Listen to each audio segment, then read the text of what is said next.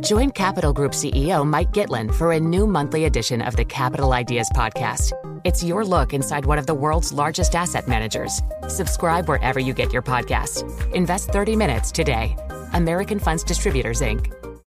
Collaborate for a greener future at the Bloomberg Green Festival, a groundbreaking celebration of the thinkers, doers, and innovators leading the way. From design and culture to technology, science, and entertainment. Hear from inspirational speakers and immerse yourself in climate solutions. July 10th through 13th in Seattle. Title sponsor, Amazon. Official airline, Alaska Airlines. Get 20% off using promo code radio20 at bloomberglive.com/greenfestival. We've been talking about this report from the UN Human Rights Office. It has accused China of actions that may constitute international crimes, in particular, crimes against humanity. It stems from China's mass detention of Uyghurs and other predominantly Muslim groups in the far western region of Xinjiang. We're going to take a closer look now with Colum Murphy. He is a China government reporter based in Beijing.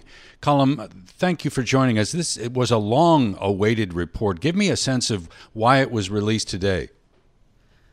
Yes, very long-awaited. I mean, it's one of the reasons for the delay was the High Commissioner wanted to visit Xinjiang in person. And while the invitation was extended a couple of years ago, getting her to Xinjiang, getting her on the ground was held back for a number of reasons, including, of course, COVID. So she finally made that trip in May of this year, one that was criticized at the time by human rights advocates. And yesterday, the 31st of August, was her final day in office, and she had pledged to get the report out on the final day. And sure enough, right down to the wire, the report came out. So it's been long anticipated, but I would say most people are saying it was worth the wait in some respects, because there's a lot in here that definitely needs to be discussed, unpacked, and considered going forward. Yes, crimes against humanity. I referenced that. Now, some countries, including the U.S., have accused Beijing of committing genocide in Xinjiang. Does this report address the issue of genocide?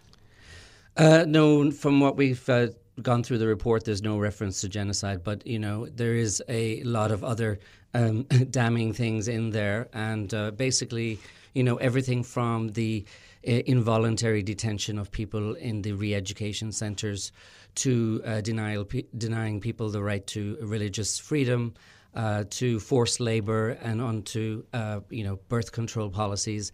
I mean, it basically covers the whole range of possible human rights violations without directly arriving at a conclusion that genocide is in place.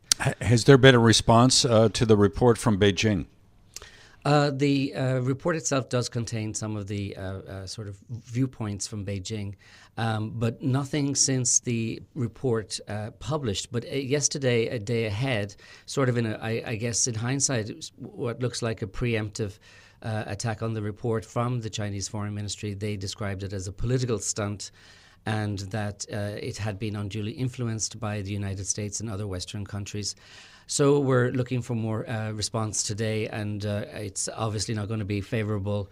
And it is a big problem for Beijing because, you know, typically they have held up the United Nations as this sort of beacon of multilateralism and have been constantly sort of urging other countries, including the US, to follow the UN Charter. So it'll be interesting to see how they reconcile this report from the same body that they have held up in such high esteem up to now. So in fewer than, or in less than 2 weeks, I should say, the Human Rights Council will meet.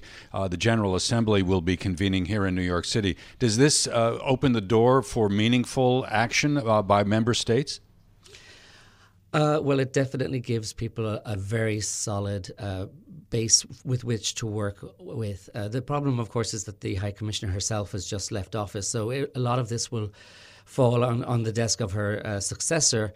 But there could also be actions taken by activist groups now that people are sort of invigorated, shall we say, on the Xinjiang issue. We now have more sort of discussion and more evidence, and the backing of the UN, of course, on this, or the sort of the report that came out, sort of supporting a lot of research and a lot of the positions that have been taken by activists in the past. So I will say that the pressure is definitely on now again to re-up this topic and to bring some meaningful changes, if possible, try to influence China's behavior to bring about some meaningful change in Xinjiang.